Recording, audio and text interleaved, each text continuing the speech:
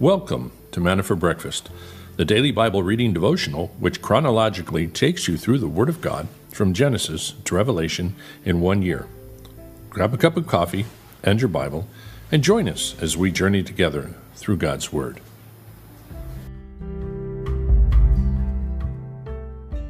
Good morning, everyone. How are you guys doing? It is a beautiful morning. Wednesday, we're going to have church tonight, 6:30, if you guys can join us. Online, we'll be on calvarypv.com. Just hit watch live stream. We'll be there about 6:30. So I'm just now getting myself set up here. So let's look at this day in trivia together. Let me see. Breakfast at Tiffany's, October 5th, 1961. The American classic comedy is released. That was an interesting movie. First televised U.S. presidential address from the White House was 1947, on this day, Harry Truman. The end of the Dalton Gang, October 5th, 1892. The Dalton brothers, along with their other gang members, are killed in Coryville, Kansas, during an attempted bank robbery. Wow, there's a picture of them. Another lost satellite point. 22.8 million Landsat disappears shortly after launch. Its fourth U.S. satellite lost in 2 months. Wow. And Jim Bakker convicted of fraud. October 5th, 1989. I remember this. Maybe you do. Televangelist and former leader of PTL Club, Jim Bakker, is convicted of fraud and conspiracy. He had defrauded his followers out of $150 million. He would serve 4.5 years in prison. And basically, by his own testimony, I don't know if he would say he got saved in prison, but he certainly got, first time he really read the Bible, I would just say he got saved in prison. So now he claims that. So hopefully that's true. And that should be about it. There's a lot of stuff going on. Lots and lots on this date. But father of the space age was born at Robert Goddard, October 5th, 1882. The father of the modern age of liquid-fueled rocketry. Interesting. All right, let's look over at the dad jokes. See what we have here. Get down to where we left off yesterday. There we are. I think I'm up to where I was yesterday. Who are the greenest presidents in U.S. history? The Bushes. That was bad. How about my hotel tried to charge me $10 extra for air conditioning? That wasn't cool.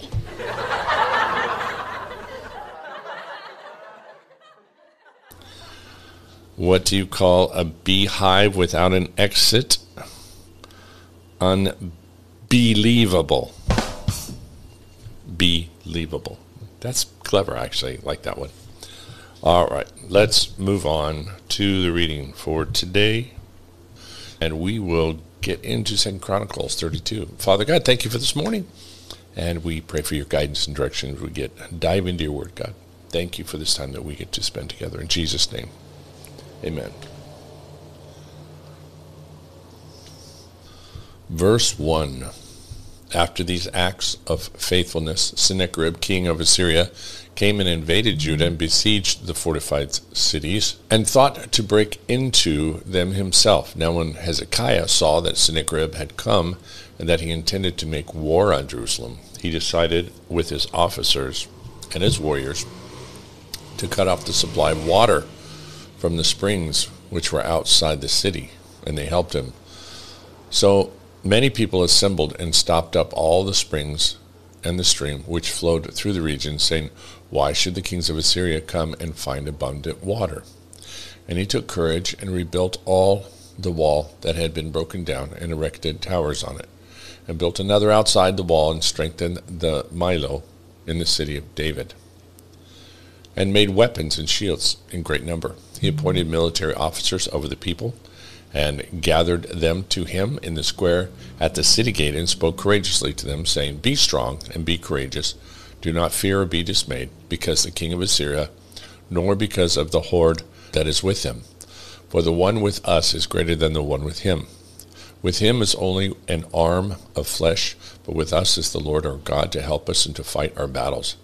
And the people relied on the words of Hezekiah, the king of Judah. Sennacherib undermined Hezekiah. Verse 9. After Sennacherib, king of Assyria, sent his servants to Jerusalem while he was besieging Lachish, with all his forces with him, against Hezekiah, the king of Judah, and against all Judah who were at Jerusalem, saying, Thus says Sennacherib, king of Assyria, On what are you trusting that you are remaining in Jerusalem under siege? Is not Hezekiah misleading you to give yourselves over to die by hunger and thirst, saying, The Lord our God will deliver us from the hand of the king of Assyria? Has not the same Hezekiah taken away the high places and his altars, and said to Judah and to Jerusalem, You shall worship before one altar, and on it you shall burn incense? Do you not know that I and my fathers have done what we have done to all the peoples of the lands? Where were the gods of the nations of the lands able at all to deliver the land from my hand? Who was there among all the gods of those nations which my fathers utterly destroyed, whom could deliver his people out of my hand, that your God should be able to deliver you from my hand? Now therefore, do not let Hezekiah deceive you or mislead you like this, and do not believe him. For no God of any nation or kingdom was able to deliver his people from my hand, or from the hand of my fathers. How much less will your God deliver you from my hand? His servant spoke further against the Lord God and against his servant Hezekiah. He also wrote letters to insult the Lord God of Israel and to speak against him, saying, As the gods of the nations of the lands have not delivered their people from my hand, so the God of Hezekiah will not deliver his people from my hand. They called this out with a loud voice in the language of Judah to the people of Jerusalem, who were on the wall, to frighten and terrify them, so that they might take the city. They spoke of the God of Jerusalem as the gods of the peoples of the earth, the work of men's hands. Verse 20. But King Hezekiah and Isaiah the prophet and the son of Amos prayed about this, and cried out to heaven, and the Lord sent an angel who destroyed every mighty warrior, commander and officer in the camp of the king of Assyria. So he returned in shame to his own land. And when he had entered the temple of his God, some of his own children killed him there with the sword.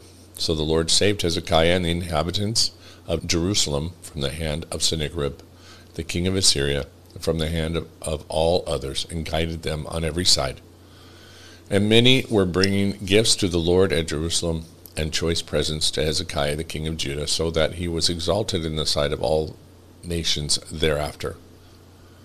In those days Hezekiah became mortally ill, and he prayed to the Lord, and the Lord spoke to him and gave him a sign. But Hezekiah gave no return for the benefit he received, because his heart was proud. Therefore wrath came on him, and on Judah, and on Jerusalem. However, Hezekiah humbled the pride of his heart, both he and the inhabitants of Jerusalem, so that the wrath of the Lord did not come upon them in the days of Hezekiah. Now Hezekiah had immense riches and honor, and he made himself treasuries of silver, gold, precious stones, spices, shields, and all kinds of valuable gifts. Storehouses also of the produce of the grain, wine, oil, pens of all kinds of cattle and sheepfolds and flocks. And he made cities for himself and acquired flocks and herds in abundance, for God had given him a very great wealth. It was Hezekiah who stopped the upper outlet of the waters of the Gihon and directed them to the west side of the city of David. And Hezekiah prospered in all that he did, even in the matter of the envoys and the rulers of Babylon, who sent to him to inquire of the wonder that had happened in the land. God left him alone only to test him, that he might know all that was in his heart. Now the rest of the acts of Hezekiah and his deeds of devotion, behold, they are written in the version of Isaiah the prophet, the son of Amos, in the book of the kings of Judah in Israel. So Hezekiah slept with his fathers, and they buried him in the upper section of the tombs of the sons of David, and all Judah and the inhabitants of Jerusalem honored him at his death, and the sons of Manasseh. And his son Manasseh became king in his place. Chapter 33. Manasseh was 12 years old when he became king, and he reigned 55 years in Jerusalem. He did evil in the sight of the Lord according to the abominations of the nations whom the Lord dispossessed before the sons of Israel. For he rebuilt the high places which Hezekiah his father had broken down. He also erected altars for the Baals and also the Asherim, and worshipped all the host of heaven and served them. He built altars in the house of the Lord, of which the Lord had said, My name shall be in Jerusalem forever. And he built altars for all the host of heaven and the two courts of the house of the Lord, and he made his sons pass through the fire in the valley of Ben Hinnom. And he practiced witchcraft and divination, practiced sorcery, and dealt with mediums and spiritists. He did much evil in the sight of the Lord, provoking him to anger. Then he put the carved image of the idol which he had made in the house of God, of which God had said to David and to Solomon his son, In this house and in Jerusalem, which I have chosen from all the tribes of Israel, I will put my name forever. And I will not again remove the foot of Israel from the land of which I have appointed for your fathers, if only they will observe to do all that I have commanded according to all the law, the statutes, the ordinances given through Moses. Then Manasseh misled Judah and the inhabitants of Jerusalem to do more evil than the nations whom the Lord destroyed before the sons of Israel. Verse 10, The Lord spoke to Manasseh and his people, but they paid no attention. Therefore the Lord brought the commanders of the army of the kings of Assyria against them, and they captured Manasseh with hooks, bound him with bronze chains, and took him to Babylon. When he was in distress, he entreated the Lord his God, and humbled himself greatly before the God of his fathers.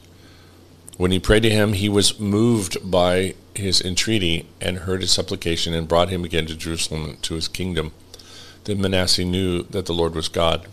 Now after this he built the outer wall of the city of David on the west side of the Gihon, in the valley, even to the entrance of the fish gate, and he encircled Orphel with it, and made it very high.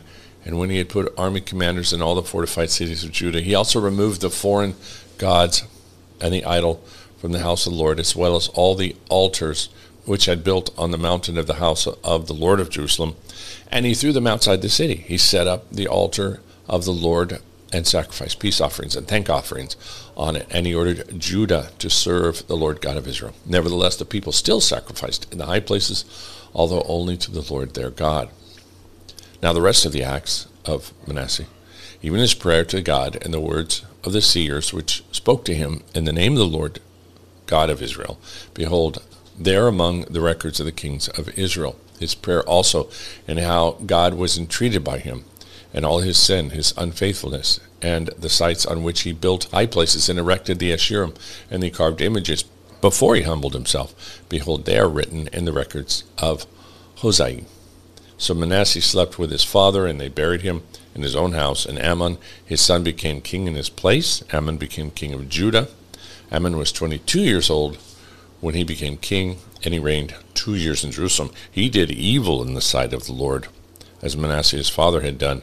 And Amon sacrificed to all the carved images which his father Manasseh had made, and he served them. Moreover, he did not humble himself before the Lord, as his father Manasseh had done, but Amon multiplied guilt. Finally, his servants conspired against him, and put him to death in his own house.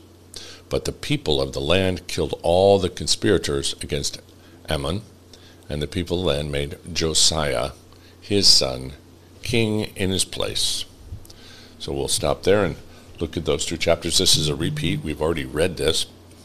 It's interesting how if you can't defeat a believer in God overtly, you try and defeat them covertly. Assyria was coming against Judah to try and defeat them, obviously militarily, and was very proud and thought, this no problem. We've defeated all the other nations with all their false gods. They viewed Yahweh as a false god, or just another little god. Probably believed that he had power, but he was just a little god compared to their great God. And they were going to stomp on them, but then God came and overwhelmed them. One angel, 183,000 soldiers, complete wipeout of their army. No display of power militarily like this had ever been seen. And so all the other nations are like, wow, how did Judah, that little nation, overcome Assyria and kill all their soldiers in one battle, one night?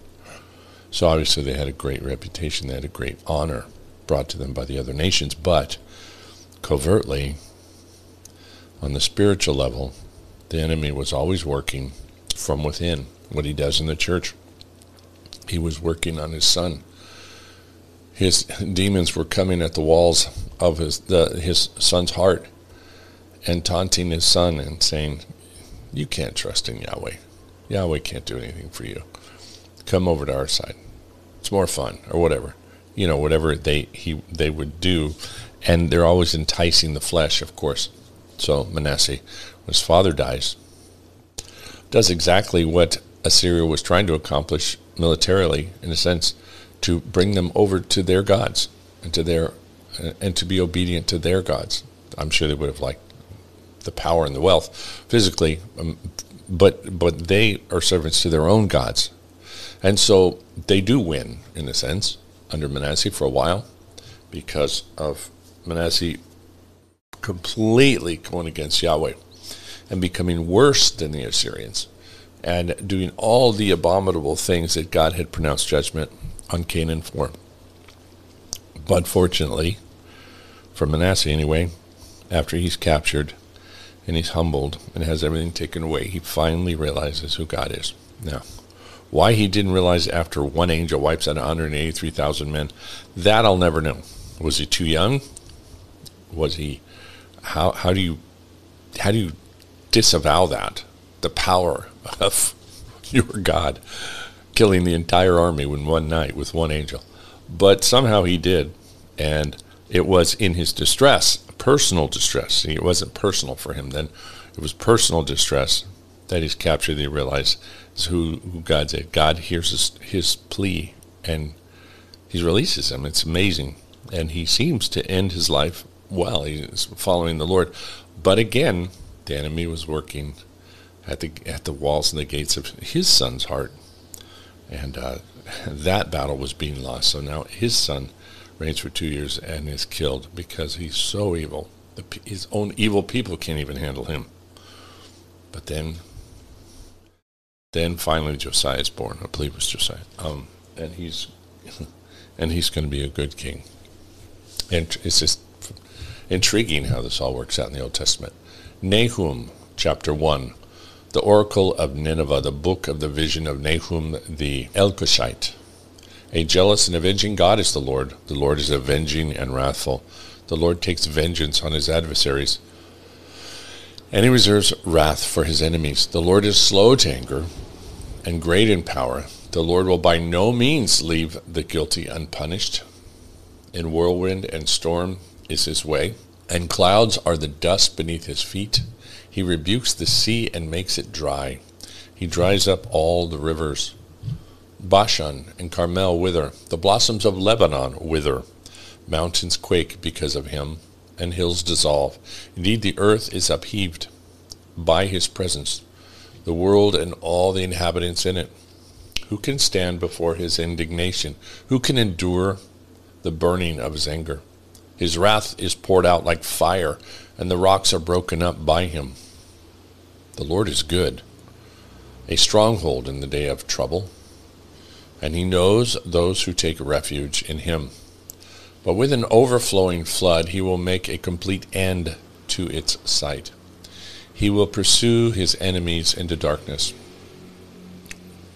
Whatever you devise against the Lord, he will make a complete end to it.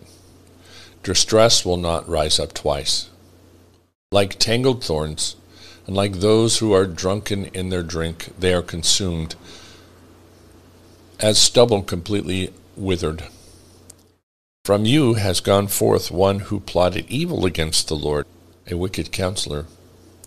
Thus says the Lord, though they are at full strength, and likewise many, even so they will be cut off and pass away. Though I have afflicted you, I will afflict you no longer. So now I will break his yoke from upon you, and I will tear off your shackles. The Lord has issued a command concerning you. Your name will no longer be perpetuated. I will cut off idol and image from the house of your God. I will prepare your grave, for you are contemptible. Behold, on the mountains, the feet of whom brings good news, who announces peace. Celebrate your feasts, O Judah. Pay your vows, for never again will the wicked one pass through you. He is cut off completely. I have some great quotes there in Nahum. The great quotes that we use in the New Testament, and the understanding that the God of Judah is unassailable. He is the victor over all those who come against it. Nineveh, all of these different countries that had come against Judah, and God had given many opportunities. Of course, we know with Judah, with Nineveh, they were given the opportunity to repent. They did for a while, but then they they went back to their wicked ways.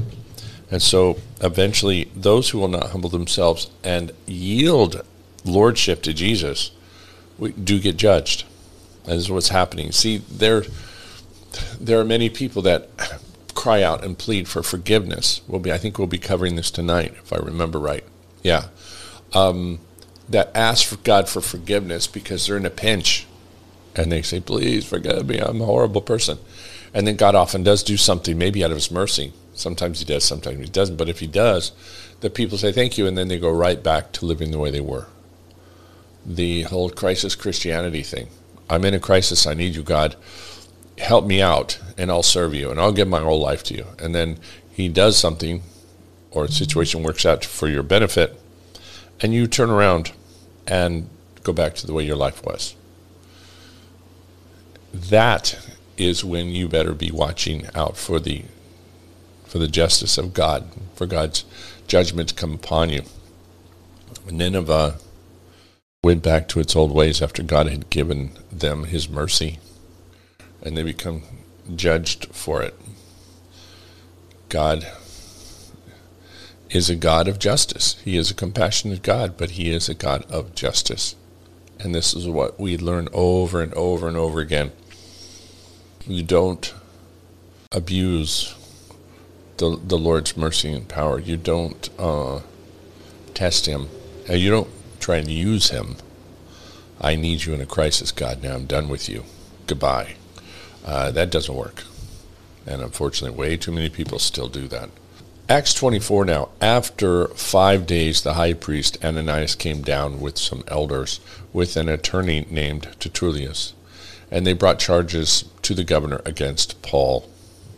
After Paul had been summoned, Tertullus began to accuse him, saying to the governor, since we have through you attained much peace, and since by your providence reforms are being carried out in this nation, we acknowledge this in every way and everywhere, most excellent Felix, with all thankfulness. But that I may not worry you any further, I beg you to grant us by your kindness a brief hearing. For we have found this man a real pest and a fellow who stirs up dissension among all the Jews throughout the world. He is a ringleader of the sect of the Nazarenes, and he even tried to desecrate the temple. And then we arrested him. We wanted to judge him to our own law. But Lysias, the commander, came along, and with much violence took him out of our hands, ordering his accusers to come before you. By examining him yourself concerning all these matters, you'll be able to ascertain the things of which we accuse him. The Jews also joined in the attack, asserting that these things were so. When the governor had nodded for him to speak, Paul responded, knowing that for many years you have been judge to this nation, I cheerfully make my defense, since you can take note of the fact that no more than 12 days ago I went up to Jerusalem to worship, neither in the temple, nor in the synagogue, nor in the city itself did they find me carrying on a discussion with anyone or causing a riot. Nor can they prove to you the charges of which they now accuse me. But this I admit to you, that according to the way which they call the sect I do serve, the God of our fathers, believing everything that is in accordance with the law and that is written in the prophets, having a hope in God, which these men cherish themselves, that there shall certainly be a resurrection of both the righteous and the wicked. In view of this, I also do my best to maintain always a blameless conscience, both before God and before men. Now after 7 years I came to bring alms to my nation, to present offerings, in which they found me occupied in the temple, having been purified without any crowd or uproar. But there were some Jews of Asia, who ought to have been present before you, and to make accusation, if they should have anything against me. Or else let these men themselves tell what misdeed they found when I stood before the council, other than this one statement, which I shouted out while standing among them. For the resurrection of the dead I am on trial before you today. But Felix, having a more exact knowledge about the way, put them off, saying, when Lysias the commander comes down, I will decide your case. Then he gave orders to the centurion for him to be kept in custody, and yet have some freedom, and not to prevent any of his friends from ministering to him. But some days later Felix arrived with Drusilla, his wife, who was a Jewess, and sent for Paul and heard him speak about faith in Christ Jesus. But as he was discussing righteousness, self-control, and judgment to come, Felix became frightened and said, go away, and when I find time I will summon you. At the same time, too, he was hoping that money would be given him by Paul. Therefore, he also used to send for him quite often and converse with him. But after 2 years had passed, Felix was succeeded by Pontius Festus, and wishing to do the Jews a favor, Felix left Paul imprisoned. So there you go. Paul, 2 years in jail in Caesarea, which Renee and I have been there on the coast to see it. Actually a very beautiful place. But where Paul was being kept, I'm sure was not that nice. But at least he had people ministering to him there. And there Paul, now those 2 years, although it wasn't his plan to be kept there for 2 years, there he has now a lot of time to begin thinking, and I want to say writing. I want to say if he wrote, I don't remember if he wrote Ephesus from there or not, but he is going to be developing by the Holy Spirit theology, and he's going to be conversing with some of the most powerful men in the world at that time, giving them the knowledge of forgiveness and mercy through the God of heaven to the Gentile world. And it's staggering to think that he is their prisoner, and yet he knows they're the ones imprisoned. He really did. Paul was that disconnected from counting his own life precious. He knew what was ahead. He had already seen heaven. He had already been stoned to death, in many people's opinion, and reanimated, brought back to life. He had gone out of the body, or in the body, who knows, he says, and seen heaven. So his sights were on that, and he had already seen Jesus, had appeared to him, talked to him, in a very, very, very, very personal relationship with him. And so as he's kept there, he's not one that to lament his imprisonment. What he lamented was the bondage that these men were under and the Jews were under. And every day he had that burden. He says he had that burden of what was going on in the world, and the burden of his brethren, the Jews, all imprisoned. None of the wealth, none of the power of the Roman world could impress him, because he knew the power and the wealth of his God and his King. And so this gave him a position of power and authority. This is why he was always sent for, and always granted an audience. These men were intrigued by him, and obviously found him very, very thought-provoking, and they knew that what he was saying was true. That's why that one leader fell into fear. And so this is the great advantage of the gospel, that God can raise you up before great leaders, people that you wouldn't normally rub shoulders with, but God can use you in the most unusual way to share the gospel. to people. One of my friends, when we were in Santa Fe, believer, worked at the airport where all these famous people used to fly their little jets in and airplanes in and that kind of stuff. And I was working in the hangar, and I didn't know that John Denver had flown his plane in and was landed there and was fueling up or whatever, and I don't know what he was doing, where he was going, but my friend, who was quite the evangelist, saw him go into the bathroom and followed him in there. Now, I wouldn't have done it in the bathroom, but he goes in there and introduces himself to him and he says, John, I just want to tell you, Jesus loves you, man, and you need to know him. You know, and you need to know that God has a plan for your life, and he really loves you. And John was like, well, okay, yeah, thank you very much, okay, and didn't give it a whole lot of thought, and guess what happened to John Denver? He died. A year later, in his plane crash. But this friend of mine knew that John, he may have been rich and famous and powerful in his world, but he was empty, and he needed the Lord. And so this is the amazing thing, that what God can do in your life, and maybe God used that John Denver's life. Who knows? Charles Spurgeon, at God's bidding. And a remnant of Jacob shall be in the midst of many people, as the dew from the Lord, as the showers upon the grass, that tarrieth not for man, nor waiteth for the sons of men. Micah 5:7. If this be true of the literal Israel, much more is true of the spiritual Israel, the believing people of God. When saints are what they should be, they are an incalculable blessing to those whom they are scattered. They are as the dew, for in a quiet, unobtrusive manner they refresh those around them. Silently but effectually they minister to the life, growth, and joy of those who dwell with them. Coming fresh from heaven, glistening like a diamond in the sun, gracious men and women attend to the feeble and insignificant till each blade of grass has its own drop of dew. Little as individuals they are, when united, all sufficient for the purpose of love which the Lord fulfills through them.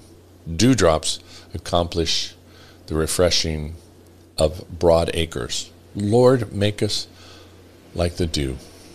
Godly people as the showers which come at God's bidding without men's leave and license. They work for God whether men desire it or not. They no more ask human permission than the rain does. Lord, make us thus boldly, prompt, and free in thy service whenever our lot is cast. Boy, I'd love to write like him. Well, I'll just say then we're a bunch of little dewdrops.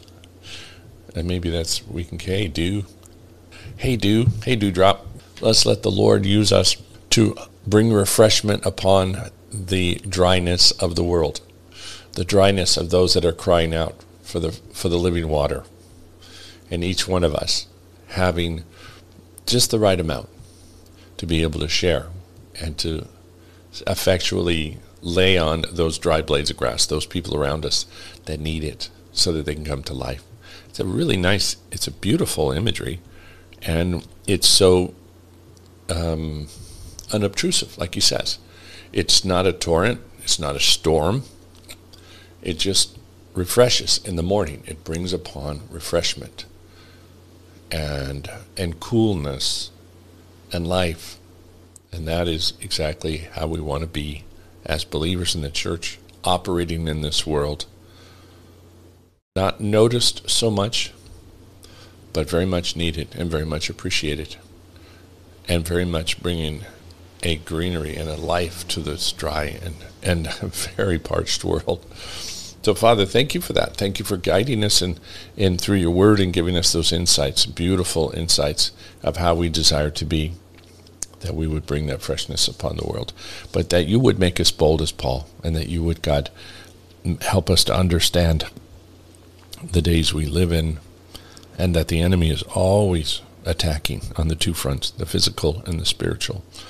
And God, we do pray for our kids. You protect them, our kids, our grandkids, and we be very aware, God, of what's going on in them, and we'd be able to be the fresh dew for them and bring in the freshness and the sweetness and the real reality of your word, so that they can meet you and know you personally, that they not experience the religion of our fathers or the ritual or the dryness that so many of us experienced as kids, but they experience the reality. So thank you for that. And thank you for blessing Juan Carlos now, who looks great, who's getting his healing, going into this third day of radiation. God, thank you, he was able to eat yesterday and sit up and even get up and walk. It's a blessing to hear that, God. We're blessed anytime we hear that people are being healed and cured, and we do pray for your constant healing on those which are dealing with a lot of serious issues and illnesses. So bless them, Father. Bless the service this evening, the ministry, God, we have through the internet, through the radio, through these social media platforms. May your word continue to go out strong, and may it go out strong today as we meet together and worship you and share in the word together. Thank you for the men's Bible study that got started last night, that it's happening, and through Jesse, and just bless that, God. Bless everyone coming to that. May you just be glorified in all that happens there, and as well as the mission. So we give the rest of this day to you, God, for your guidance and for our direction. In Jesus' name, amen. That'll do it, guys. Thank you. We will see you hopefully tonight, if you can join us, 6:30. Again, you know what to do. CalvaryPV.com. Just hit watch live. It should work. If it doesn't, let me know immediately. See you then. Bye-bye.